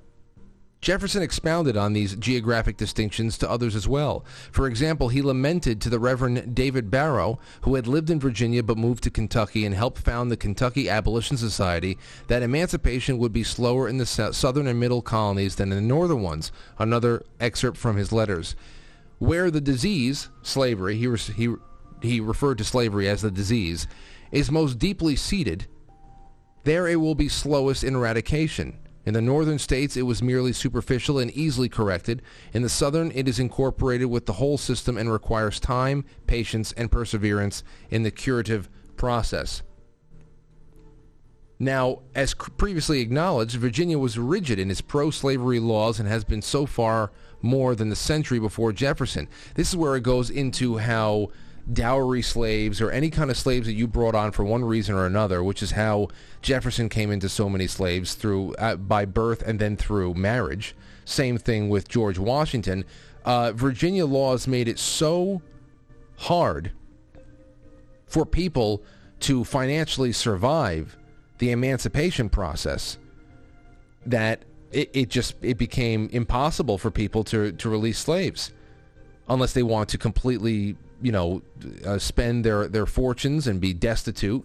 And the other thing there, too, is that held a lot of people like Jefferson back, even if they had the bankroll to free these slaves and overcome local laws that would just have to be changed over time, patience, and perseverance. There's the object of breaking up slave families, which I know is not a huge consolation, but should show a little bit more about the human considerations that were made by people like certain members of our founding generation. So it was a very, very hard thing to deal with. And to be able to make compromises and get over that sticking point, such a really inflammatory topic even back then, to be able to make even temporary agreements to band together and fight the British in the first place was a miracle. This conflict was always at least a political conflict. The shooting war, like I said, the shooting war over slavery is in my opinion, a big farce. The shooting war did not start and was not fought to the extent that it was because of slavery. It became a major part. It was definitely something that, emancipation by and large was achieved through it. But this was always baked into what we were going to have to deal with as a nation. And still, we dealt with it in our own way. And history just, it rolls on. Now, how many people are going to read a book like The Jefferson Lies that even exposes the myths about, Sally Hemings, which is a complete lie, something that was dug up. It was a smear campaign back in the early 18th or the early 19th century, as it was, late 18th, whenever it was, and then it was picked up. It was picked up again in the 1990s. To be able to distract away from all of Bill Clinton's. That's the only reason why anybody knows anything about Sally Hemings in the 21st century, is because it was revised and worked back into American curriculums or curricula because of the Bill Clinton Monica Lewinsky thing. They wanted to take away a little bit of heat off of Bill Clinton, whose middle name was Jefferson. And they also wanted to continue the slow boil of throwing every last American founder under the bus. So it's hard. It's hard to maintain balance when the people around you don't give a shit about learning any of this. Even poking through it a little bit. But that's that. All right, it's 8:30. We're going to take a really quick break. When we come back, I have a couple other fun little things, and we're done for the night. So don't go anywhere. They tell your kids they got to love Justin Bieber, and and then your children are turned into mindless vassals. They look up to some twit instead of looking up to Nikola Tesla or looking up to Magellan. I mean, kids, Magellan's a lot cooler than Justin Bieber. He circumnavigated with one ship the entire planet. He was killed by wild natives before they got back to Portugal. And when they got back, there was only like 11 people alive of the 200 and something crew, and the entire ship was rotting down to the waterline. That's destiny. That's will. That's striving. That's being a trailblazer, an explorer, going into space, mathematics, quantum mechanics, the secrets of the universe. It's all there. Life is fiery with its beauty, its incredible detail. Tuning into it. They want to shatter your mind talking about Justin Bieber. Ah! Don't be fooled by the internet. It's cool. It's cool to get on the computer, but don't let the computer get on you. It's cool. It's cool to use the computer. Don't let the computer use you. You all saw The Matrix.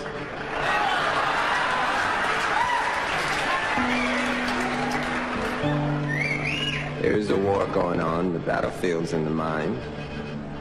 And the prize is the soul. So, just be careful. Very careful. Thank you.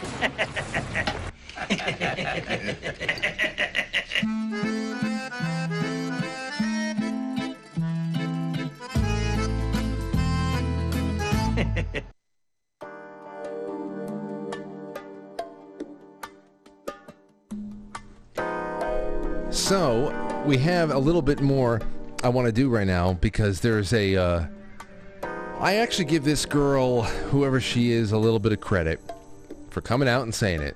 Now, here's the thing. Everything that we talked about tonight is part of the war.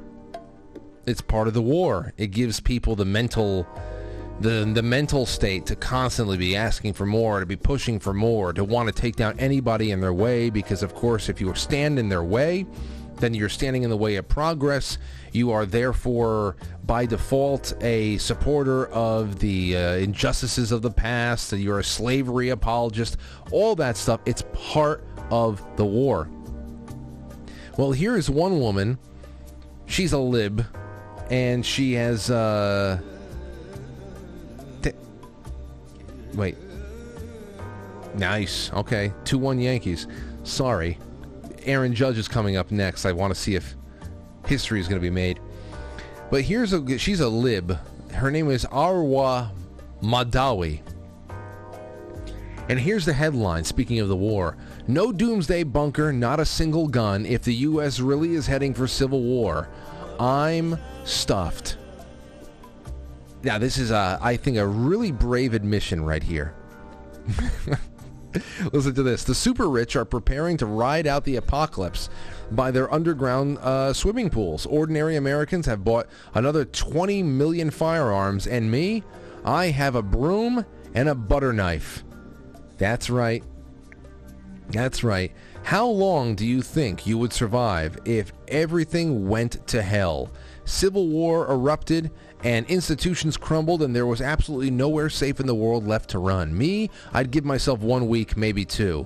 I would like to think that I'm a tough survivor type, but the last time I went camping, I forgot to bring a sleeping bag and sobbed myself to sleep.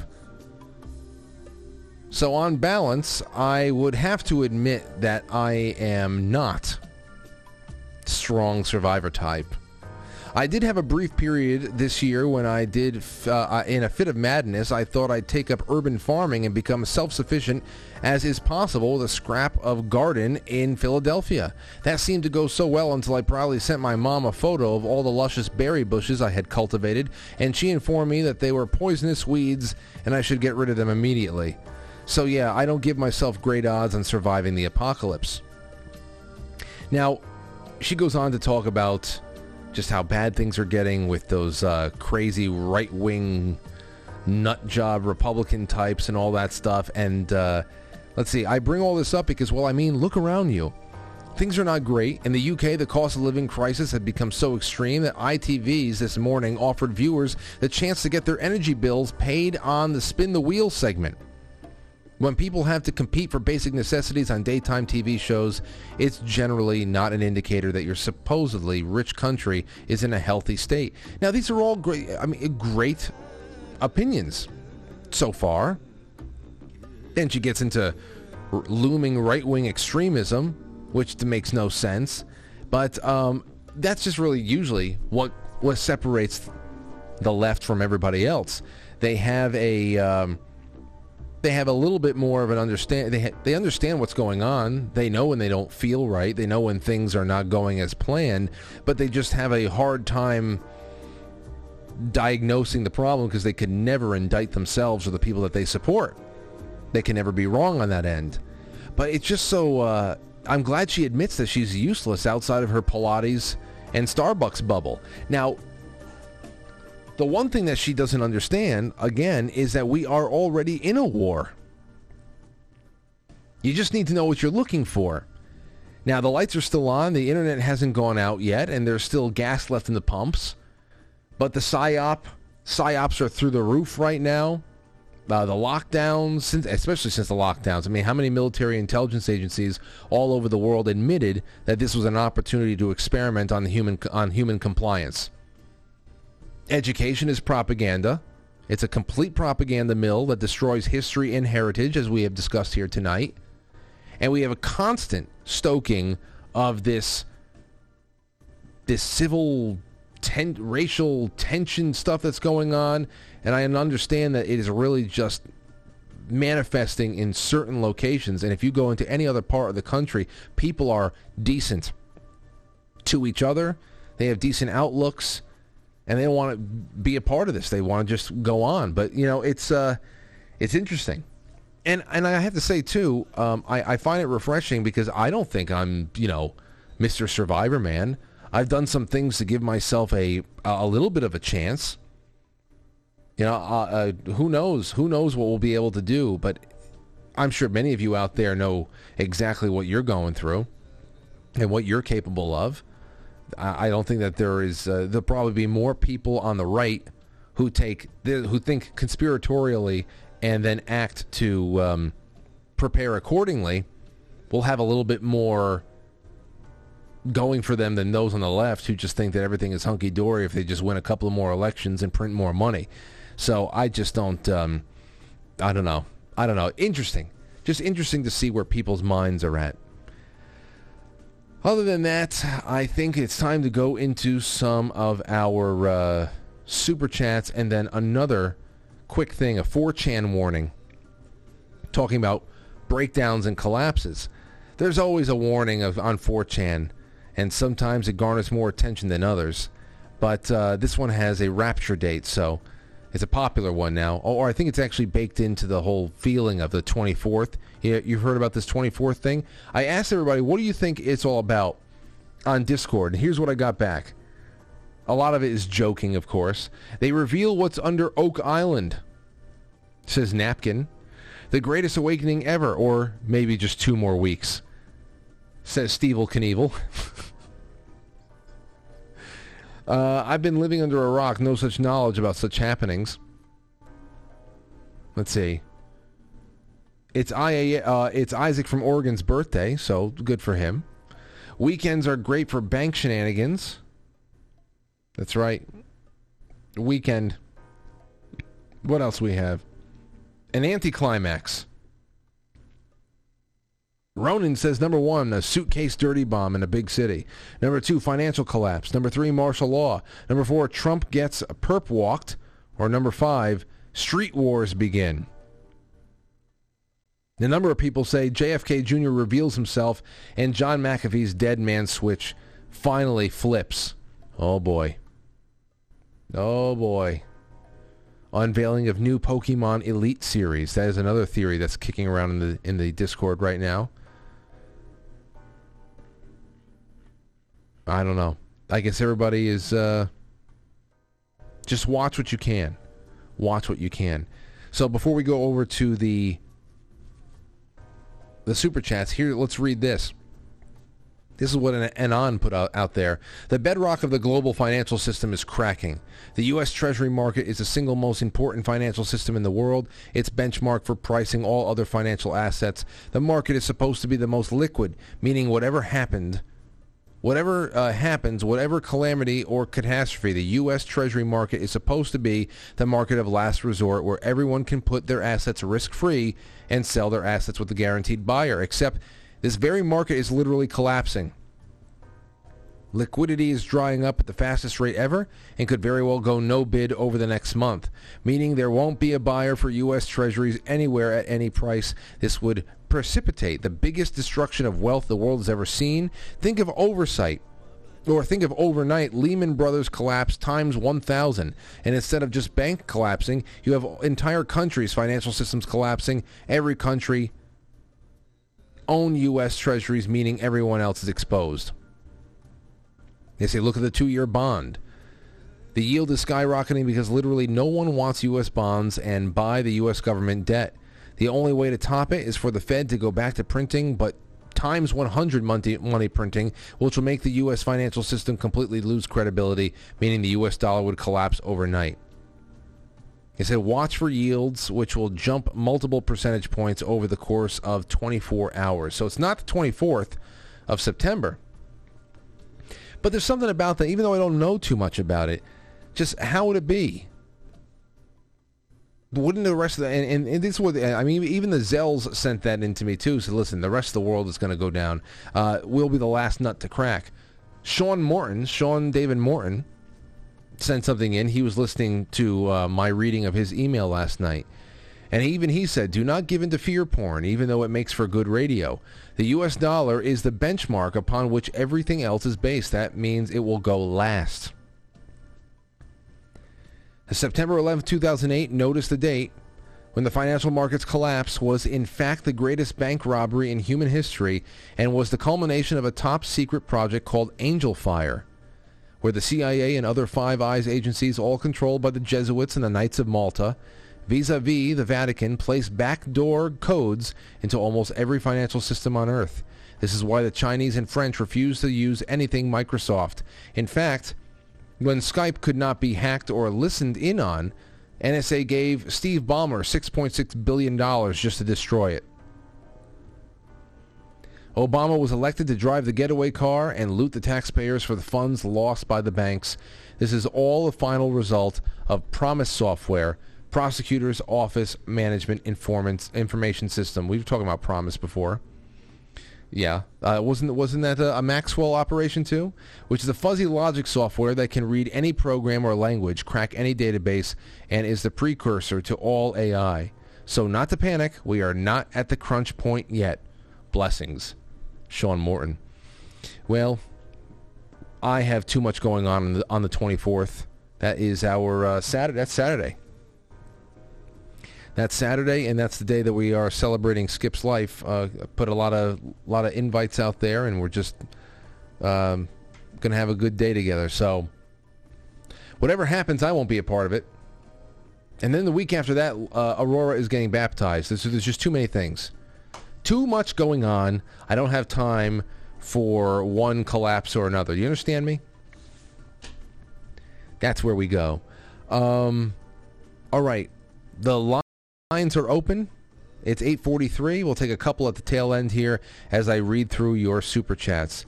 914-595-6953. What do you guys have in mind?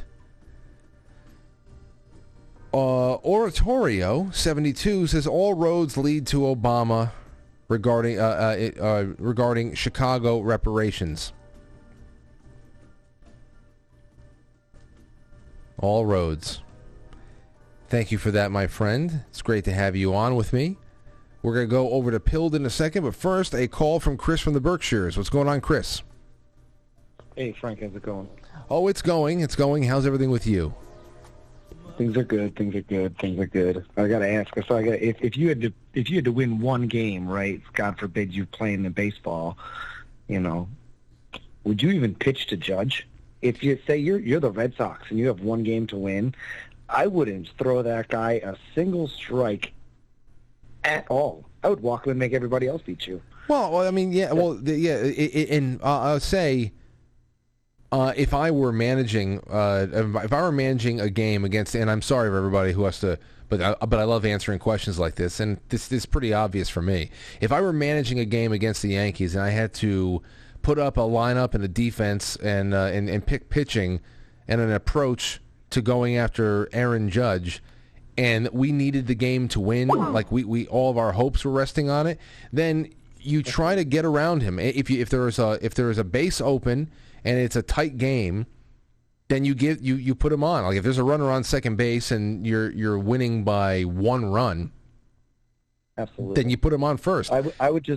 I have another point that I wanted to bring up, which is about the show, actually. But yeah. I would just put four fingers in the air and say, give him first base. I'd almost treat him like Barry Bonds. No. But see, Chris, do you have anything else to say before I finish up on this thought and we go? Okay, go ahead. Please go. Real quick.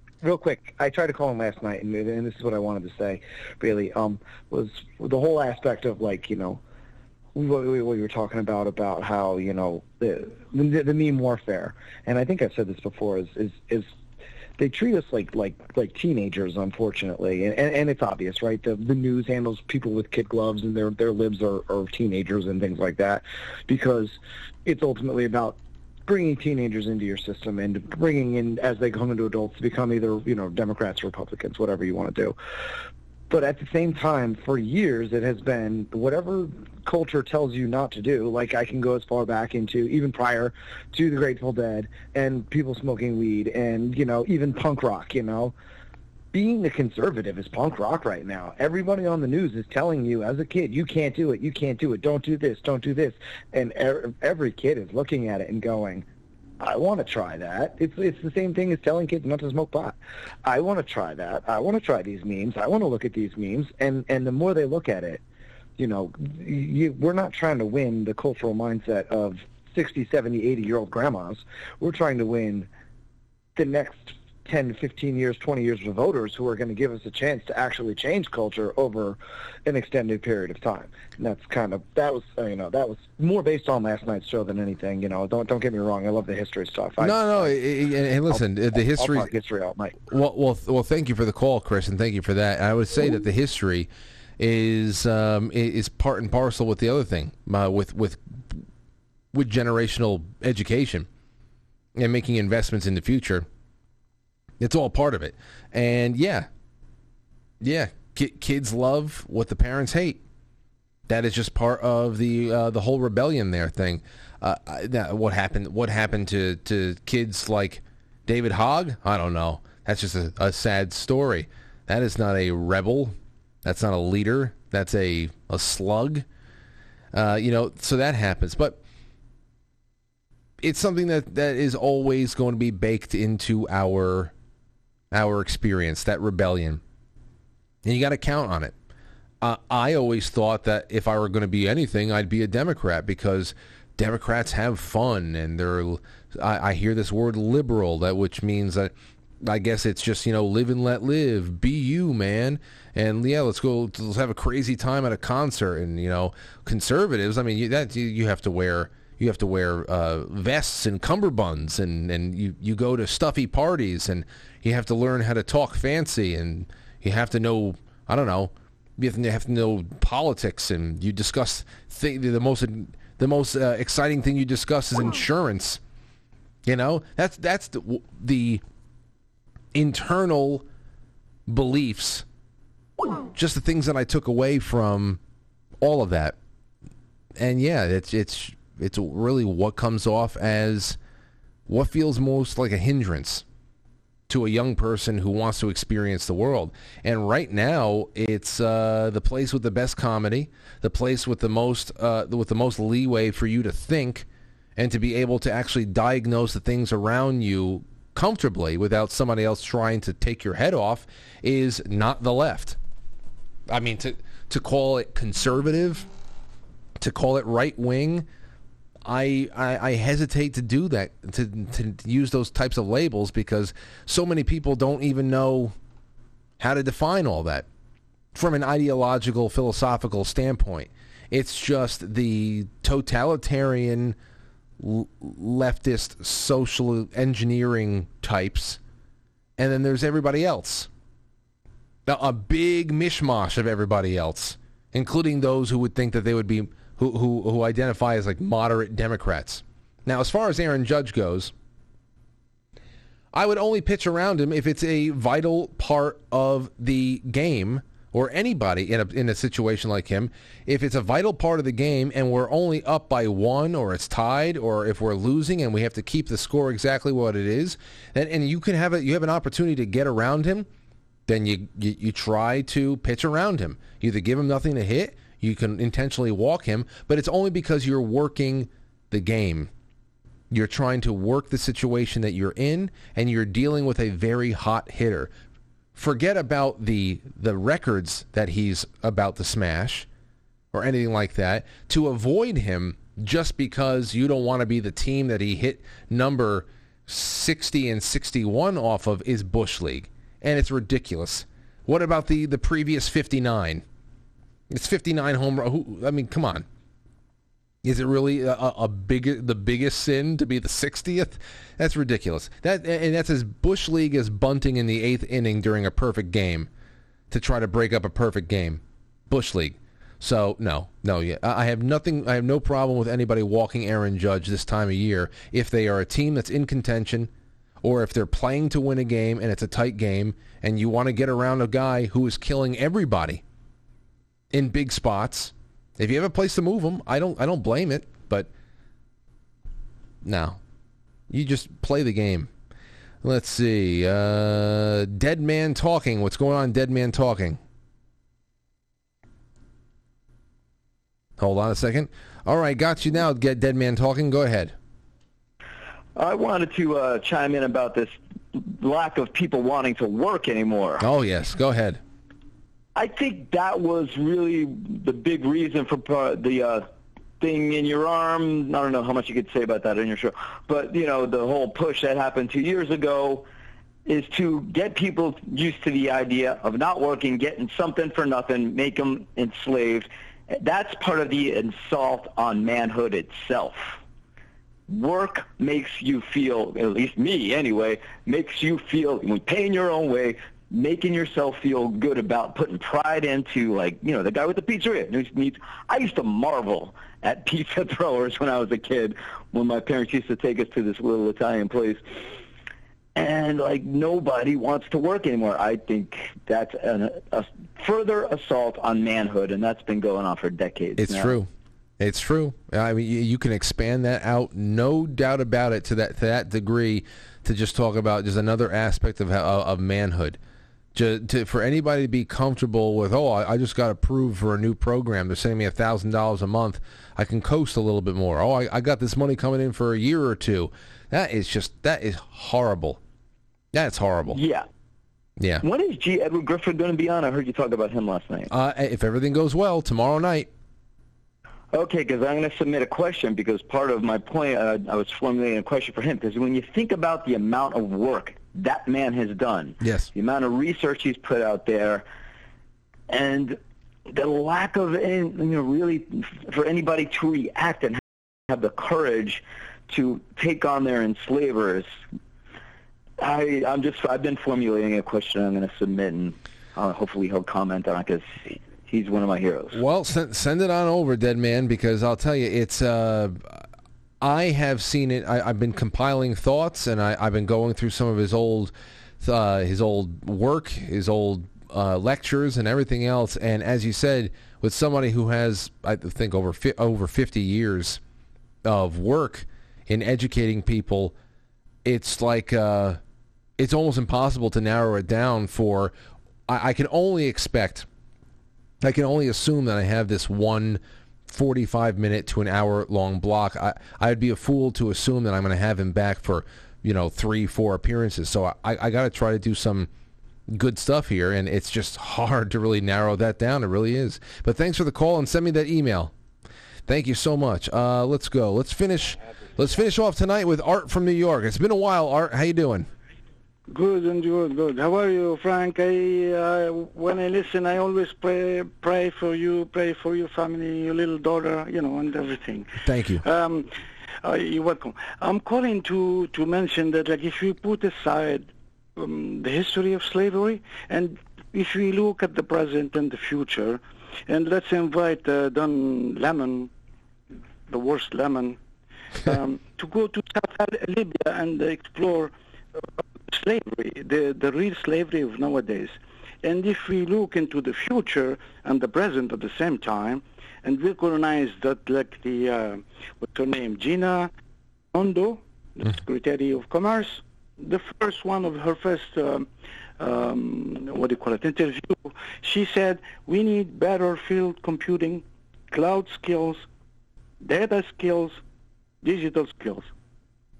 That's a wake-up call for everybody, that the real slavery is in your phone. Whatever you do, whatever you make, whatever you think, is registered. And they are dragging you by your nose. That's the real slavery of the present and the future. It's true.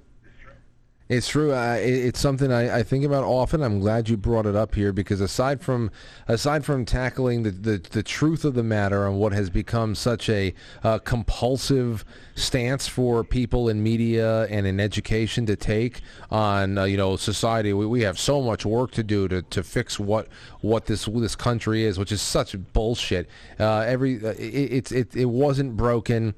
It wasn't broken. It was as imperfect as the human condition is, and it's always just going to reflect us. And as you said before, we are just we're witnessing a different type of slavery. We are completely enmeshed in a new type of slavery that very few people can actually identify because they take it as freedom, which is scary enough. Freedom, we have it. We have the best freedom on. That's why everybody on earth is waiting for our call. Our Constitution is protecting us. We're standing up enemies, inside, outside. Don't get me wrong. And guess what? The double jeopardy of slavery is real. We're paying taxes, and they're spying on us. We don't like it. As simple as that. And they're making money out of it. That's it. Well, thank you, Art. It's great to hear from you. You were the last call of the night, and I couldn't have thought of a better guy to hang out with.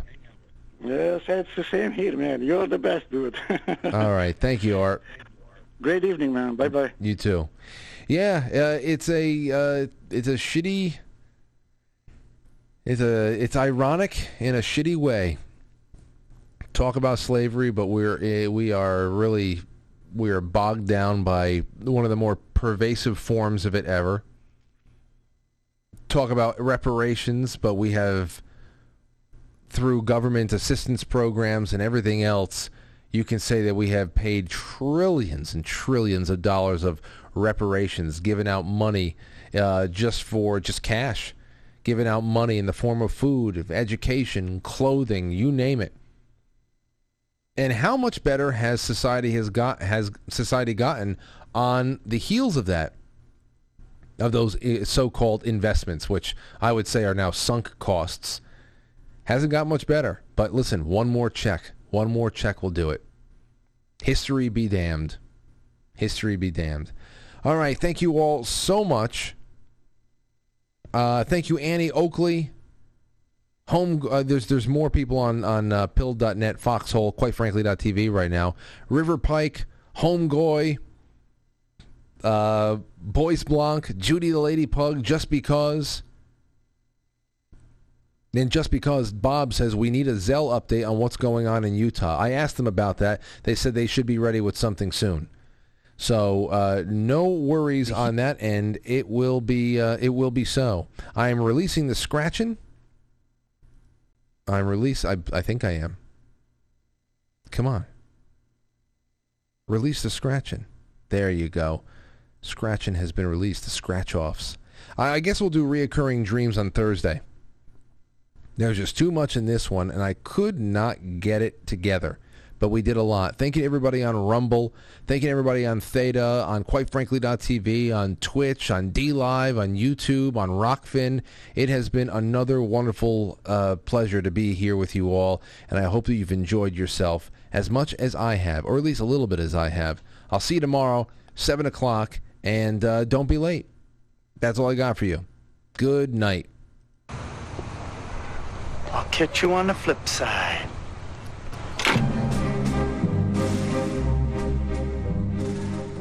Quite Frankly is filmed before a live studio audience, and now our super chatters, Oratorio72, Doc Keck, Stowstube, Orion's Dad, and Captain Castiron.